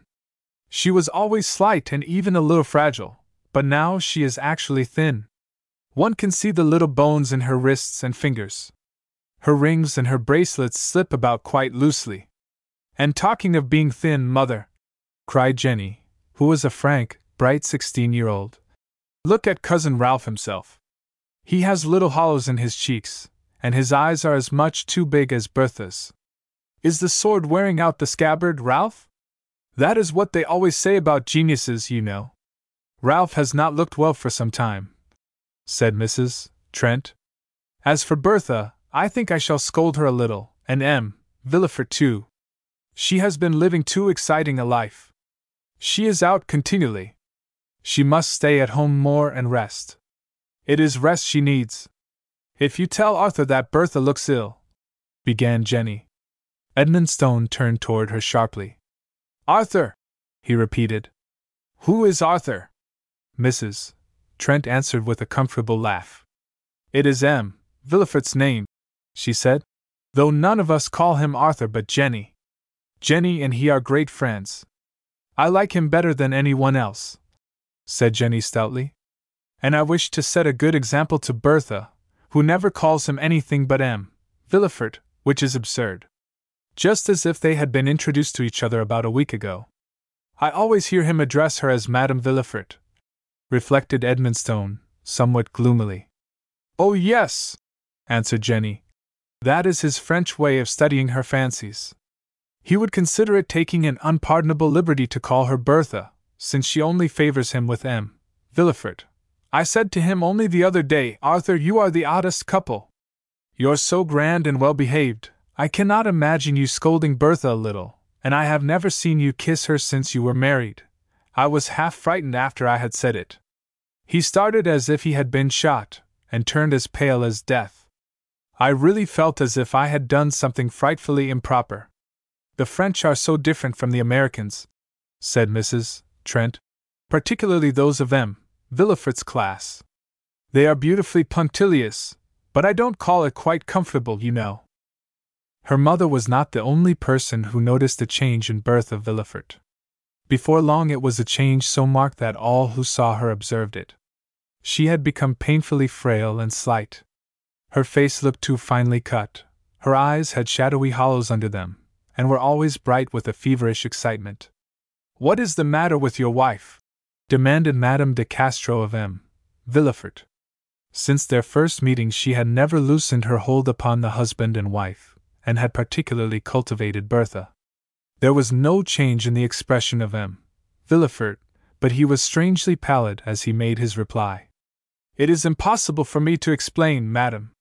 She is absolutely attenuated," cried Madame. "She is like a spirit. Take her to the country, to Normandy, to the sea, somewhere. She will die if there is not a change. At 20, one should be as plump as a young capon." A few days after this, Jenny Trent ran in upon Bertha as she lay upon a lounge, holding an open book, but with closed eyes. She had come to spend the morning, she announced. She wanted to talk, about people, about her dress, about her first ball which was to come off shortly. "And Arthur says," she began. Bertha turned her head almost as Edmondstone had done. "Arthur!" she repeated. For the second time Jenny felt a little embarrassed. "I mean M. Villefort," she said hesitantly. She quite forgot what she had been going to say, and for a moment or so regarded the fire quite gravely. But naturally this could not last long. She soon began to talk again, and it was not many minutes before she found M. Villefort in her path once more. "I never thought I could like a Frenchman so much," she said, in all enthusiastic good faith. "At first, you know," with an apologetic half-laugh, "I wondered why you had not taken an American instead, when there were so many to choose from, but now I understand it. What beautiful tender things he can say, Bertha, and yet not seem in the least sentimental. Everything comes so simply right from the bottom of his heart. Just think what he said to me yesterday when he brought me those flowers. He helps me with mine, and it is odd how things will cheer up and grow for him. I said to him, 'Arthur, how is it that no flower ever fails you?' And he answered in the gentlest quiet way, 'Perhaps because I never fail them.' Flowers are like people, one must love and be true to them, not only today and tomorrow, but every day, every hour, always, and he says such things so often. That is why I am so fond of him." As she received no reply, she turned toward the lounge. Bertha lay upon it motionless and silent, only a large tear trembled on her cheek. Jenny sprung up, shocked and checked, and went to her. "Oh, Bertha!" she cried. "How thoughtless I am to tire you so, you poor little soul! Is it true that you are so weak as all that? I heard Mamma and Arthur talking about it, but I scarcely believed it. They said you must go to Normandy and be nursed." "I don't want to go to Normandy," said Bertha. I am too tired. I only want to lie still and rest. I have been out too much." Her voice, however, was so softly weak that in the most natural manner Jenny was subdued into shedding a few tears also, and kissed her fervently. "Oh, Bertha," she said, "you must do anything that will make you well, if it is only for Arthur's sake. He loves you so terribly." Whereupon Bertha laughed a little hysterically. "Does he," she said, "love me so terribly? Poor M. Villefort?" She did not go to Normandy, however, and still went into society, though not as much as had been her habit. When she spent her evenings at home, some of her own family generally spent them with her, and M. Villefort or Edmondstone read aloud or talked. In fact, Edmondstone came oftener than ever. His anxiety and unhappiness grew upon him, and made him moody, irritable, and morbid. One night, when M. Villefort had left them alone together for a short time, he sprang from his chair and came to her couch, shaken with suppressed emotion. "That man is killing you!" he exclaimed. "You are dying by inches. I cannot bear it. It is not he who is killing me, she answered, and then M. Villefort returned to the room with the book he had been in search of. In this case Edmonstone's passion took new phases. He wrote no sonnets, painted no pictures. He neglected his work, and spent his idle hours in rambling here and there in a gloomy, unsociable fashion. "He looks," said M. Renard, "as if his soul had been playing him some evil trick." He had at first complained that Bertha had taken a capricious fancy to Madame de Castro, but in course of time he found his way to the old woman's salon too, though it must be confessed that Madame herself never showed him any great favor. But this he did not care for. He only cared to sit in the same room with Bertha, and watch her every movement with a miserable tenderness. One night, after regarding him cynically for some time, Madame broke out to Bertha with small ceremony. "What a fool that young man is!" she exclaimed. "He sits and fairly devours you with his eyes. It is bad taste to show such an insane passion for a married woman."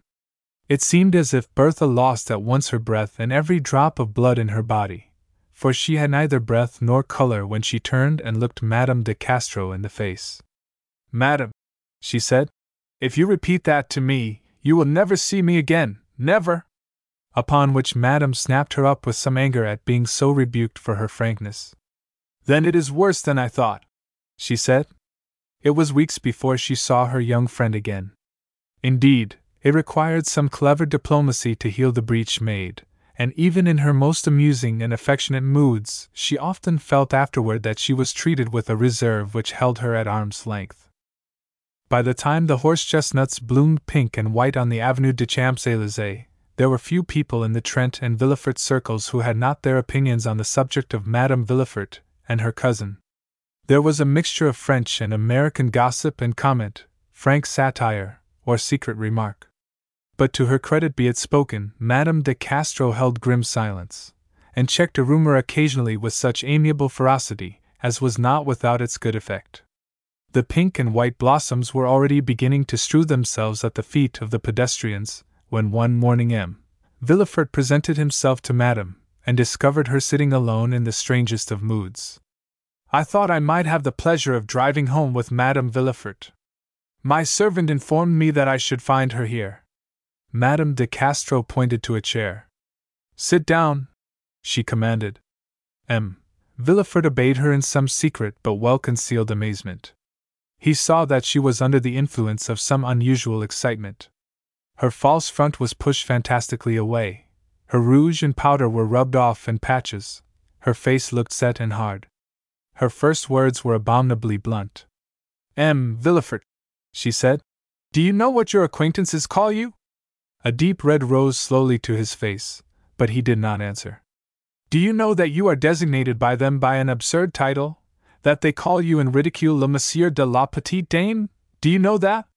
His look was incomprehensible, but he bowed gravely. "Madam," he answered, "since others have heard the title so often, it is but natural that I myself should have heard it more than once." She regarded him in angry amazement.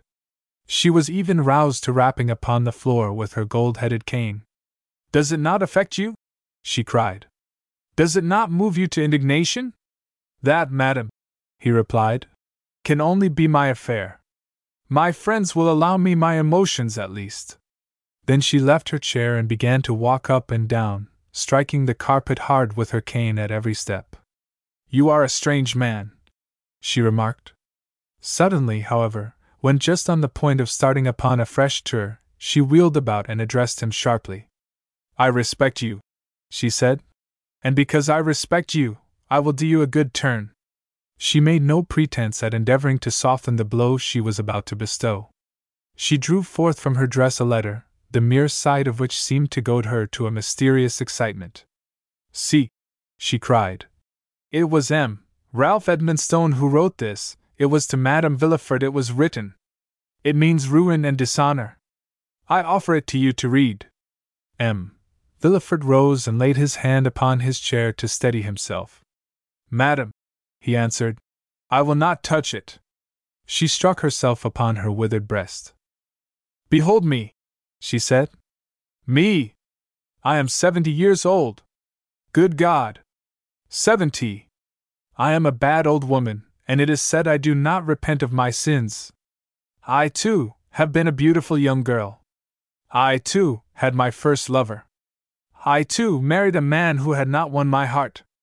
It does not matter that the husband was worthy and the lover was not, one learns that too late. My fate was what your wife's will be if you will not sacrifice your pride and save her. Pride! He echoed in a bitter, hollow voice. My pride, madam! She went on without noticing him. They have been here this morning, both of them. He followed her, as he always does. He had a desperate look which warned me. Afterward I found the note upon the floor. Now will you read it? Good God! He cried, as he fell into his chair again, his brows sinking into his hands. I have read it, said Madame, with a tragic gesture, and I choose to place one stumbling block in the path that would lead her to an old age like mine.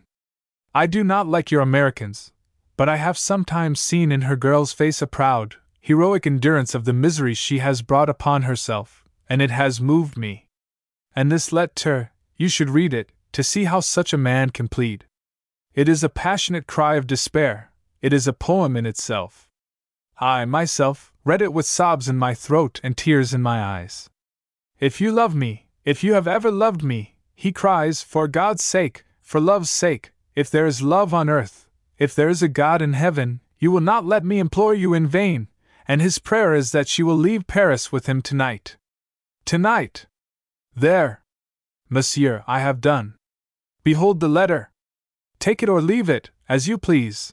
And she flung it upon the floor at his feet. She paused a moment, wondering what he would do. He bent down and picked the letter up. I will take it, he said.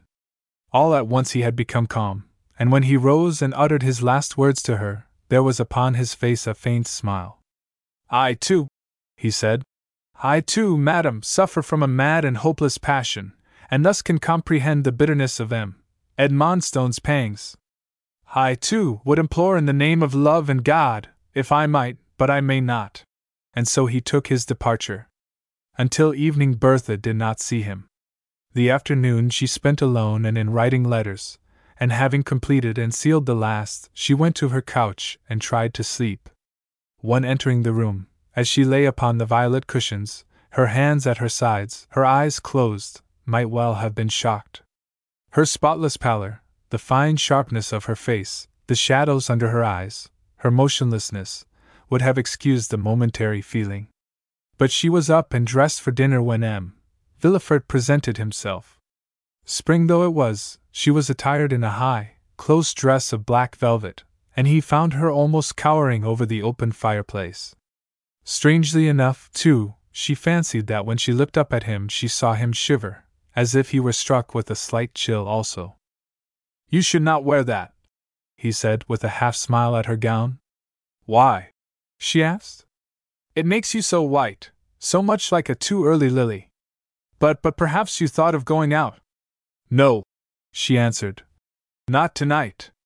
He came quite close to her. If you are not too greatly fatigued, he said, it would give me happiness to take you with me on my errand to your mother's house. I must carry there my little birthday gift to your sister. Smiling again. An expression of embarrassment showed itself upon her face. Oh, she exclaimed, to think that I had forgotten it. She will feel as if I did not care for her at all.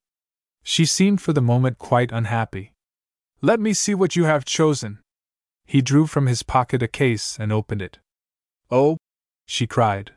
How pretty and how suitable for a girl. They were the prettiest, most airy set of pearls imaginable.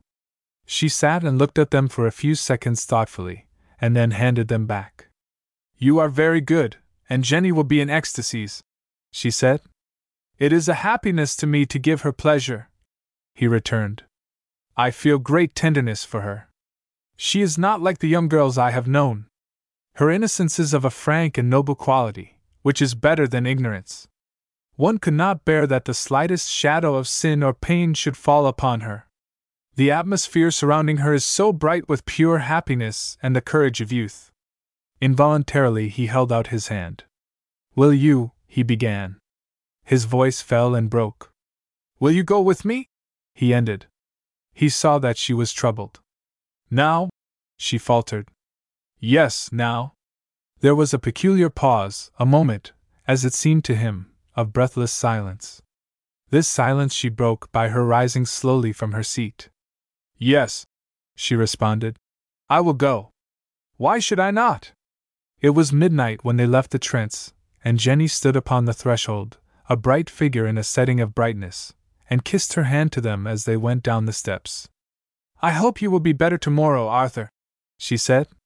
He turned quickly to look up at her. Yes.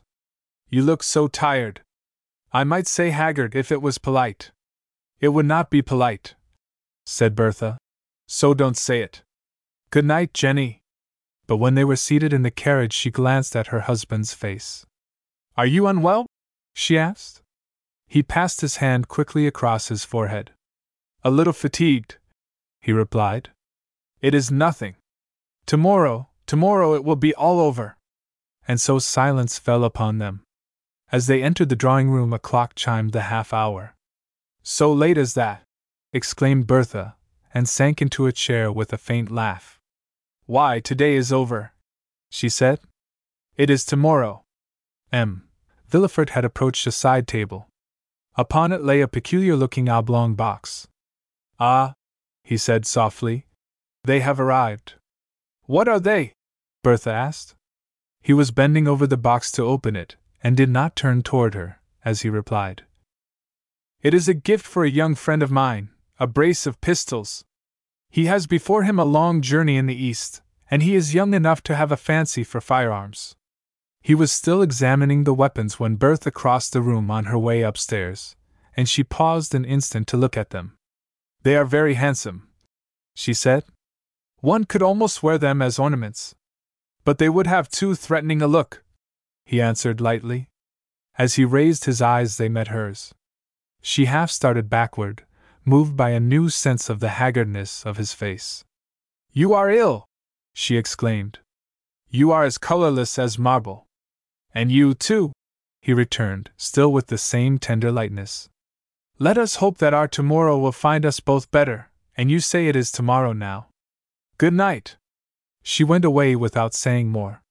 Weary as she was, she knew there was no sleep for her, and after dismissing her maid, she threw herself upon the lounge before the bedroom fire and lay there. Tonight she felt as if her life had reached its climax. She burst into a passion of tears. Jenny! Jenny! She cried. How I envy you! The recollection of Jenny shining in her pretty gala dress, and delighting in her birthday presents, and everybody else's pride and affection, filled her with a morbid misery and terror. She covered her face with her hands as she thought of it. Once, she panted, as I looked at her tonight, for a moment I almost hated her. Am I so bad as that, am I? Scarcely 2 seconds afterward she had sprung to her feet and was standing by the side of her couch, her heart beating with a rapid throb of fright, her limbs trembling. A strange sound had fallen suddenly upon the perfect silence of the night, a sound loud, hard, and sharp, the report of a pistol. What dread seized her she knew not. She was across the room and had wrenched the door open in an instant, then with flying feet down the corridor and the staircase. But halfway down the stairs she began to cry out aloud. Arthur! Arthur! Not conscious of her own voice. Arthur, what is it? The door of the drawing-room flew open before the fierce stroke of her palm. Villefort stood where she had left him, but while his left hand supported his weight against the table, his right was thrust into his breast. One of the pistols lay at his feet. She thought it was Death's self that confronted her in his face, but he spoke to her, trying faintly to smile. Do not come in, he said. I have met with an accident. It is nothing. Do not come in. A servant. His last recollection was of her white face and white draperies as he fell, and somehow, dizzy, sick, and faint as he was, he seemed to hear her calling out, in a voice strangely like Jenny's. Arthur! Arthur! In less than half an hour the whole house was astir. Upstairs physicians were with the wounded man, downstairs Mrs. Trent talked and wept over her daughter, after the manner of all good women. She was fairly terrified by Bertha's strange shudderings, quick, strained breath, and dilated eyes. She felt as if she could not reach her, as if she hardly made herself heard. "You must calm yourself, Bertha," she would say. "Try to calm yourself. We must hope for the best." Oh, how could it have happened? It was in the midst of this that a servant entered with a letter, which he handed to his mistress. The envelope bore upon it nothing but her own name. She looked at it with a bewildered expression. "For me?" she said. "It fell from Monsieur's pocket as we carried him upstairs," replied the man. "Don't mind it now, Bertha," said her mother. "Ah, poor M. Villefort!" But Bertha had opened it mechanically and was reading it. At first it seemed as if it must have been written in a language she did not understand, but after the first few sentences a change appeared. Her breath came and went more quickly than before, a kind of horror grew in her eyes. At the last she uttered a low, struggling cry. The paper was crushed in her hand, she cast one glance around the room as if in bewildering search for refuge, and flung herself upon her mother's breast. "Save me, mother!" she said. "Help me! If he dies now, I shall go mad!" Afterward, in telling her story at home, good Mrs. Trent almost broke down. "Oh, Jenny," she said. "Just to think of the poor fellow's having had it in his pocket then! Of course I did not see it, but one can fancy that it was something kind and tender, perhaps some little surprise he had planned for her.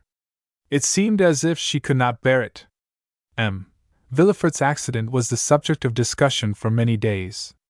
He had purchased a wonderful pair of pistols as a gift for a young friend. How it had happened that one had been loaded none knew. It was just possible that he had been seized with the whim to load it himself. At all events, it had gone off in his hands.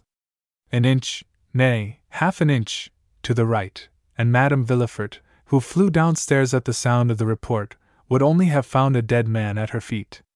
"Ma foi," said M. Renard, repressing his smile. "This is difficult for Monsieur, but it may leave la petite dame at liberty." Madame de Castro flew at him with flashing eyes. "Silence!" she said. "If you would not have me strike you with my cane," and she looked as if she were capable of doing it. Upon his sickbed M. Villefort was continually haunted by an apparition of a white face and white draperies, such as he had seen as he fell. Sometimes it was here, sometimes there, sometimes near him, and sometimes indistinct and far away. Sometimes he called out to it, and tried to extend his arms. Again he lay and watched it, murmuring gentle words, and smiling mournfully. Mrs. Trent and the doctor were in despair. Madame Villefort obstinately refused to be forced from her husband's room. There were times when they thought she might sink and die there herself. She would not even leave it when they obliged her to sleep. Having been slight and frail from ill health before, she became absolutely attenuated. Soon all her beauty would be gone. "Do you know," said Mrs. Trent to her husband, "I have found out that she always carries that letter in her breast? I see her put her hand to it in the strangest way a dozen times a day." One night, awakening from a long sleep to a clearer mental consciousness than usual, M. Villefort found his apparition standing over him. She stood with one hand clenched upon her breast, and she spoke to him. "Arthur," she said. "Arthur, do you know me?" He answered her. "Yes." She slipped down upon her knees, and held up in her hand a letter crushed and broken. "Try to keep your mind clear while you listen to me," she implored. Try. I must tell you, or I shall die. I am not the bad woman you think me. I never had read it, I had not seen it. I think he must have been mad. Once I loved him, but he killed my love himself. I could not have been bad like that, Jenny, Mother, Arthur. Believe me. Believe me. In this supreme moment of her anguish and shame she forgot all else. She stretched forth her hands, panting. Believe me. It is true. Try to understand. Someone is coming. Say one word before it is too late. I understand, he whispered. And I believe. He made a weak effort to touch her hand, but failed. He thought that perhaps it was the chill and numbness of death which stole over him and held him bound. When the nurse, whose footsteps they had heard, entered, she found him lying with glazed eyes, and Madame Villefort fallen in a swoon at the bedside. And yet, from this time forward, the outside world began to hear that his case was not so hopeless after all. Villefort will possibly recover, it was said at first. Then, Villefort improves, it seems. And, at last, Villefort is out of danger. Who would have thought it? Nobody, however, could say that Madame had kept pace with her husband.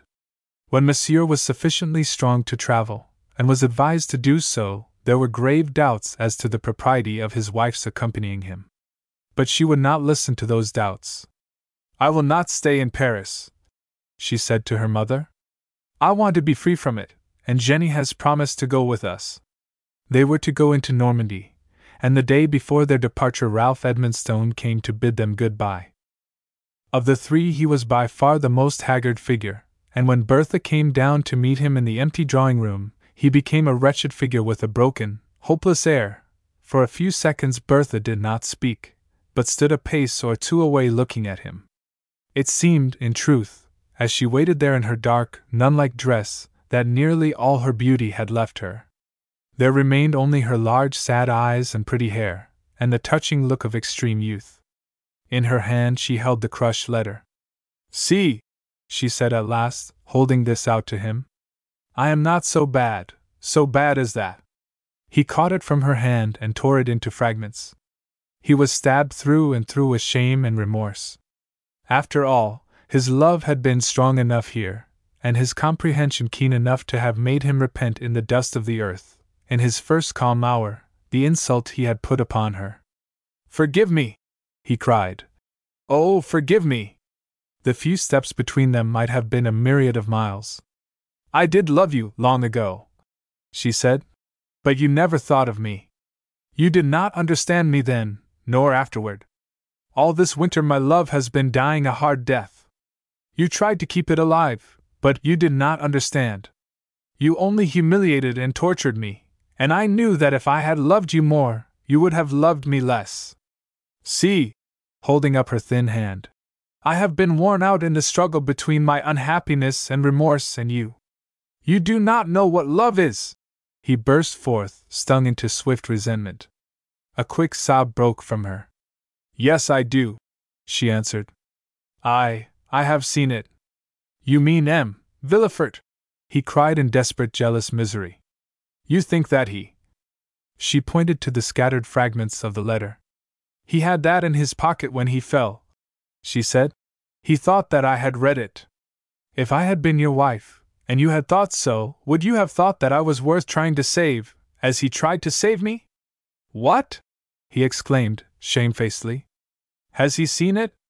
"Yes," she answered, with another sob, which might have been an echo of the first. "And that is the worst of all." There was a pause, during which he looked down at the floor, and even trembled a little. "I have done you more wrong than I thought," he said. "Yes," she replied, "a thousandfold more." It seemed as if there might have been more to say, but it was not said. In a little while he roused himself with an effort. "I am not a villain," he said. "I can do one thing. I can go to Villefort, if you care." She did not speak. So he moved slowly away until he reached the door. With his hand upon the handle he turned and looked back at her. "Oh, it is goodbye, goodbye," he almost groaned. "Yes." He could not help it. Few men could have done so. His expression was almost fierce as he spoke his next words. "And you will love him, yes, you will love him." "No," she answered, with bitter pain. "I am not worthy." It was a year or more before the Villeforts were seen in Paris again, and Jenny enjoyed her wanderings with them wondrously. In fact, she was the leading member of the party. She took them where she chose, to queer places, to ugly places, to impossible places, but never from first to last to any place where there were not, or at least had not been, Americans as absurdly erratic as themselves. The winter before their return they were at Genoa, among other places, and it was at Genoa that one morning, on opening a drawer, Bertha came upon an oblong box, the sight of which made her start backward and put her hand to her beating side. Villefort approached her hurriedly. An instant later, however, he started also and shut the drawer. "Come away," he said, taking her hand gently. "Do not remain here." But he was pale, too, and his hand was unsteady. He led her to the window and made her sit down. "Pardon me," he said. "I should not have left them there."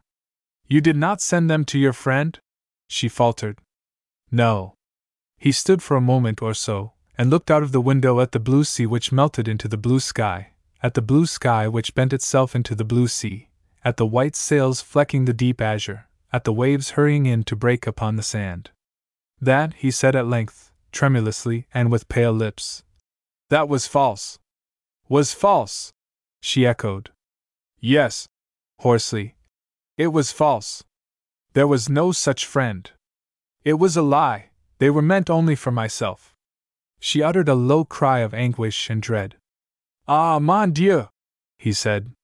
"You could not know. I understood all, and had been silent. I was nothing, a jest, le Monsieur de la Petite Dame, as they said, only that. I swore that I would save you. When I bade you adieu that night, I thought it was my last farewell. There was no accident.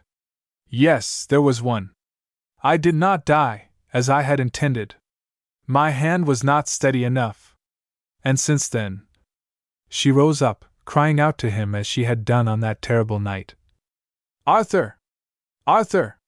He came closer to her. "Is it true?" he said. "Is it true that my prayers have not been in vain? Is it true that at last, you have learned? She stretched forth her arms to him. "It is true!" she cried. "Yes, it is true, it is true!"